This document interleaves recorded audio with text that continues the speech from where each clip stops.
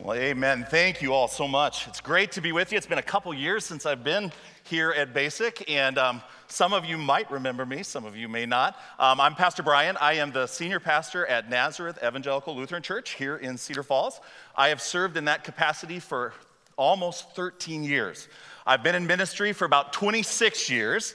My wife, Jen, and I actually met at Wartburg when we were sophomores in college. I sat behind her in Western Civ class, and she was the hot brunette that was sitting in front of me, just a few chairs in front. Over one day, I heard her talking to one of my fellow football players, and he was trying to find out if she was interested in anybody. And this is how arrogant I am. I'm sitting in the back, and I'm listening to the conversation. I shouldn't even hear it. And he says, well, let me make some guesses, and will you give me yeses or nos if I guess right? And he said, yeah, whatever. And he says, is he 6 foot tall? And she said, yes. And I was like, okay. And then he said, does he have blonde hair? Yes. Okay. And then he said, does he have blue eyes? Yes. Does he play football? Yes. And I'm like, I'm in. I was an RA, so like the next night I walked by a room to say hi. So that's how cowardly I was. At any rate, it turns out it was a guy named Tim Sheely from Ackley. It wasn't even me. But at any rate, it all worked out. God arranged it. We got together. We ended up having 4 kids. Those are our 4 kids. The one leaning across is one of our twins that's 26 years old. He just got married last year. His name is Taylor. He is finishing up at Princeton Seminary, and will be moving to downtown Minneapolis here pretty soon. The one holding him is his brother Nathan, who is a senior at Wartburg College right now in accounting. Our daughter, our youngest, 19 years old, is Grace, and she is at UNI, and she was in music education, but now she's changed, I think, to economics. I'm not sure. It's still a work in progress. We're figuring it out. It's all good. And then Justin is the other twin, and he lives in Mankato. He started at Wartburg, finished at St. Olaf, and is now a store manager in Mankato of Spectrum Communications. So that's our family, and they're pretty good people. I kind of love them. They're good. Good to be around. So tonight, my whole purpose for being here is to talk to all of you about the fact that we are blessed to be a blessing. Say, blessed to be a blessing. Okay, there's a biblical rationale for that.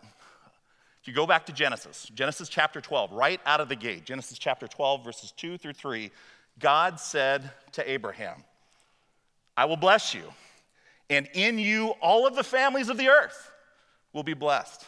Now, how cool is that? I mean, can you imagine? Can you imagine God speaking to you and saying, I'm going to bless you, and through you, all of the families of the earth will ultimately find blessing. It's a pretty awesome promise. From the very beginning, God sought to bless his people that we might be a blessing. This happens all through the Old Testament with the Hebrew people and the Israelites, and this carries on into the New Testament through you and through me and through those who follow Jesus. We are called to be a blessing. This is the true purpose of our life here on earth. One of the things that I think is really cool is that God speaks to us really in the same way that he spoke to Abraham. He has a purpose and a plan for our lives. He just as it says in Jeremiah 29:11, I have a purpose and a plan for you, plans to prosper you and not to harm you, plans to give you hope and a future. We get to be a part of what God is doing in the world around us. Now, I might be wrong, I might be naive, but I honestly believe that not a single person here wakes up in the morning and doesn't want to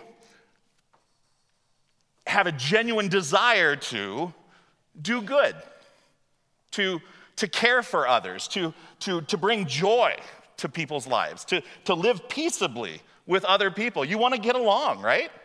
You want to make a difference for the better. I think every single one of us, at our core, is wired that way.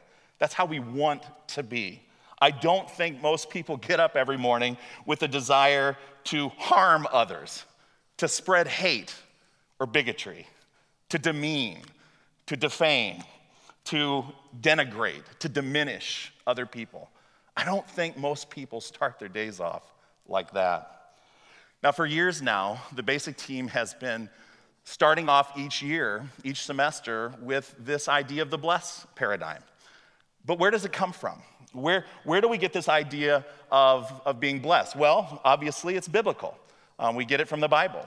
But this paradigm, this acronym that we call BLESS, is something that actually comes from something that happened in a missionary setting in Southeast Asia.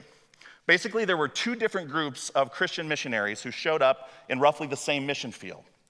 We'll call the first group blessers. Their whole reason for being there was a model of accompaniment, of walking alongside the people that they moved in with, that they lived with, that they did life together with. So if you were that Christian missionary and you happen to be a doctor, you happen to be a lawyer or a dentist or an engineer or a farmer or an animal husbandry person, whatever your background was, your whole purpose was to just simply be a part of the community you found yourself in, live amongst your neighbors, share your gifts, and build relationship with the people around you. And that in so doing, you would earn the right. You would have the opportunity to share the hope you have in Jesus.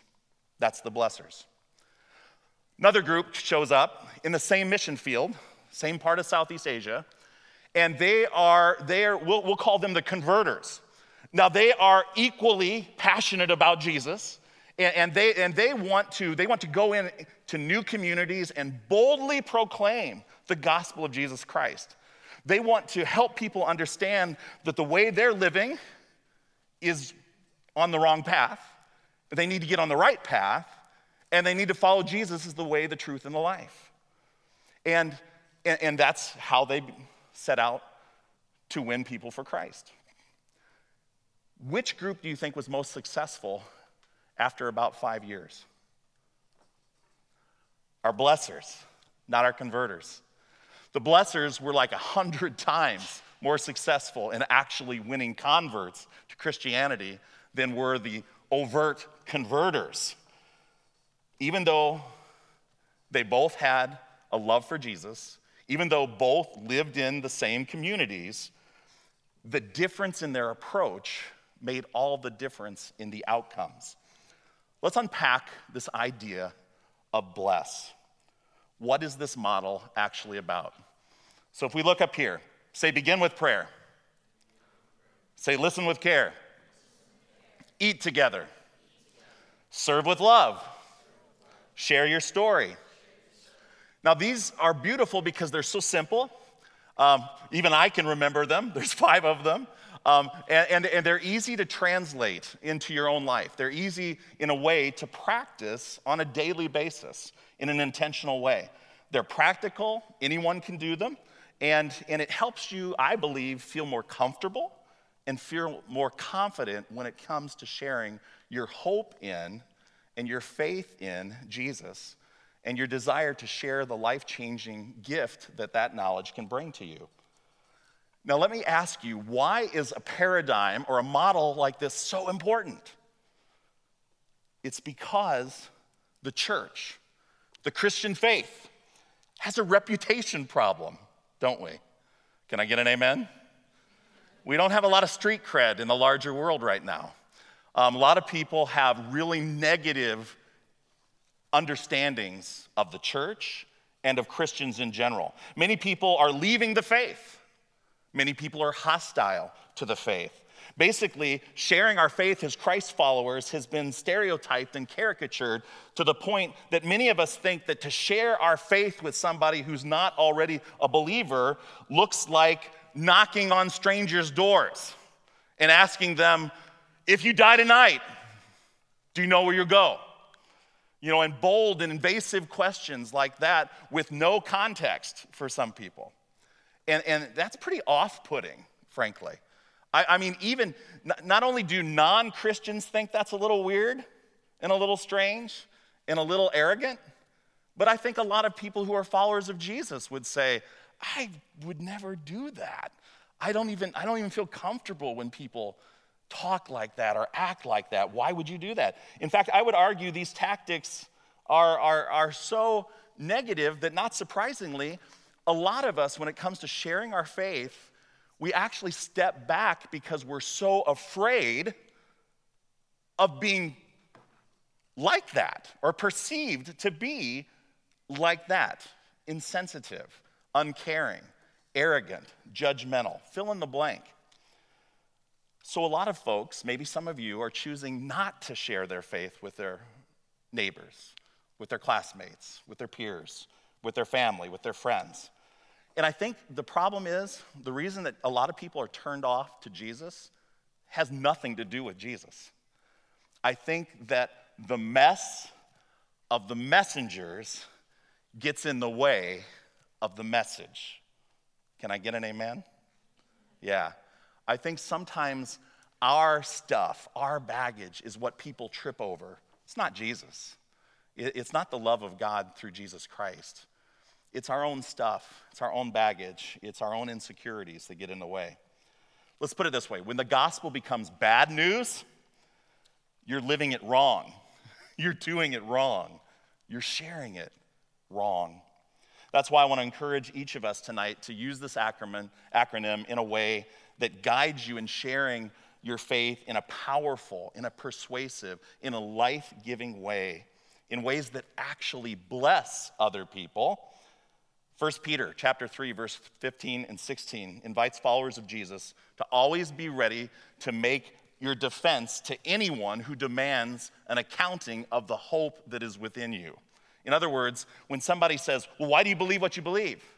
You need to be ready to talk about that. But here's the part that we sometimes forget. Do it with gentleness and respect. Do it with gentleness and respect. We don't have to get in somebody's face. We don't have to demean them or tell them that the way that they're living is wrong or evil. We just need to be able to share the hope that we have, how God, through Jesus, has changed our lives for the better and how that's meant. So how do we earn that right? How do we get to that point? I want everybody to repeat after me. God wants to use me to help others to see him. Okay. I believe God wants to use each of us to engage still others as we practice this concept of the blessed paradigm. God wants you to influence and impact people's lives all around you. Each of you are uniquely situated. Each of you are uniquely gifted to make a real positive difference in the people around you and to invite them into a deeper walk with Christ. God is inviting you to invite others to know that they're loved. God is inviting you to invite others to know that they're forgiven. God is inviting you to invite others to know that they're part of God's family and that they're free. Free from what? Free from the ultimate effects of sin and death and evil. That's pretty good news. That's a pretty good gift that you can give. God calls us to be blessers that bring people into life-giving, life-changing relationships with him. 1 John chapter 4, verse 19 says, we love because God first loved us. Because of this radical love, we get to bless others. Because of this radical love, we get to love them. We get to encourage them. We get to provide for them. We get to meet their needs and befriend them. And what a gift and blessing that is. Basically, God's evangelism plan from the very beginning was always to work through us, to work through his people, to work in natural, relational ways. I mean, that's one of the things I love about Basic is that there's such an emphasis on building relationships. You guys are invited to be part of small groups. You're invited to do these radical opportunities that, like you're going to do tonight, and handing out chicken sandwiches and serving people with no strings attached, just loving people in the name of Jesus. That's what we're called to do. That's what we get to do. That's a wonderful opportunity. So with that in mind, I want to kind of wrap up my time tonight, and I want to give you an example of this concept. It's different for all of us in terms of how it would play out in our relationships and in your walk right now and in your life right now. Realizing that everybody's got their own story, I'm going to go back to when I was a 19-year-old sophomore at Wartburg College in 1990. I was a religion major, a history major, and we had something there called May Term. And May Term was just a 1-month intensive class where you could do something on campus or you could work out off-campus class opportunities or even independent studies. What I decided to do as somebody who grew up in a small town in central Illinois and went to a small college in north central Iowa is realize that, hey, if I was going to be a pastor, and I knew I was going to be, I wanted to be able to serve anywhere. I didn't want to just be able to serve small towns, rural mid-America. I wanted to be able to serve inner city if that's where God called me to be, but I had no real touch point with that. I had no real experience. So I worked out an independent study, and what ended up happening is I got on a plane with $50 in my pocket and a duffel bag. I flew to Seattle, Washington. I got off the plane. I was met by the one person in Seattle I knew, a pastor named Dave Ellingson. He picked me up at the airport. He took me to his house. I spent the night at his house. The next day, he drove me downtown, Seattle, and he dropped me off. And I was going to have to live in Seattle on the street as a homeless person for a month with $50 in my pocket. Now, as you might imagine, I needed to begin that journey with prayer. And I definitely did. Read that with me. Begin with prayer. I will pray for the people in my life and the places that I'm in. Now, I didn't know this paradigm at the time, but I knew that I needed to pray because I knew there was no way I was going to be able to do this by myself without God's help. I went there with the idea that I was going to live with people who were faced with the very real challenges of being on the street without any choice to be off of it. Now, here's the caveat to all this. Remember, I was educated. My family loved me. I had resources. If things got really bad, if I got into an emergency situation, I was only ever a phone call away from help. Most people on the street do not have that luxury. So don't think for a minute that what I did was some amazing thing. I always had an out, not the people around me. But I began by praying. I began praying for God to guide me, to put me in connection with people that needed to know that they were loved, to put me in the right place where I could be of help and bring grace and bring hope to people. And God took me to Emmanuel Lutheran Church. This is a church that is about a half mile away from the Space Needle. And what that meant was I showed up on the doorstep there, and if you were there by 7 o'clock and you were one of the first 20 men to show up, and it was only men, you would go in, they would give you a little mat, there was an old gymnasium, and you would sleep on the floor overnight. And they would give you some food, probably a peanut butter sandwich. I still to this day have a taste for canned orange juice and stale Twix bars. Because for about 2 weeks, that's all I drank and all I ate was canned orange juice and stale Twix bars. And we'd sleep on the floor, and if we needed a shower, there was a hose down in kind of their mechanical room, and you would just take a cold shower there. And you had to be out of the building by 8 in the morning. And then you just had to hope that you could get back in there the next night. So for the first 2 weeks, that's where I stayed. But as I stayed there, I had a chance to listen. Everybody read the next one. I will listen to and discover the needs of others and the places where God is at work. I had a chance to just be right next to people who were homeless and people who were struggling and people who had addictions, people who had falling out with their families, people who were struggling. And I got to know them. I got to understand the things that they were wrestling with and the things that they were struggling with. And I had a whole different appreciation by sleeping with them, by showering in the same place they showered. There was an apartment at the church. I could have identified myself as a Wartburg College student and probably been invited to stay there. But it was important that I was with the people that I was there to serve and I believe love on. And as I listened to them, I ate with them. Read the next one. I will share meals and spend time with people in my life. And then after I had a chance to be there for several days, I got involved with helping to clean the place, helping to make sure that things were ready the next night for the guys that would be coming in. And I had a chance to serve and be an extension of that gift of grace in that place where people didn't have their own home to stay in. And that was a real gift, and that was a blessing for me. And as I kind of prayed with folks, listened to them, ate with them, served them, I then, by the end of my time there, had a chance to learn their stories and share some of my story and talk about the hope that I had in Jesus. And there were connections that were made that I don't think ever would have been possible. There were people that would talk to me in that setting that had I come in as a Wartburg College student wanting to study them and spent a couple hours in the afternoon interviewing them or something, it would have been a totally different experience, a totally different relationship, and I don't think they would have confided in me, and frankly, I don't think they would have trusted me much, and frankly, I don't think they would have cared what I had to say about Jesus. But it was different when I lived with them, when I did life with them, when I spent time with them and invested in them. Right after that experience, I had a chance, because I didn't make it in the one night, and I had to find another place, and I found my way to a place called the Lutheran Compass Center in downtown, or what is known as the Skid Row of Seattle. And while I was there, I met a gentleman, I'm going to go to the next slide here, a pastor there named Nair Ernest.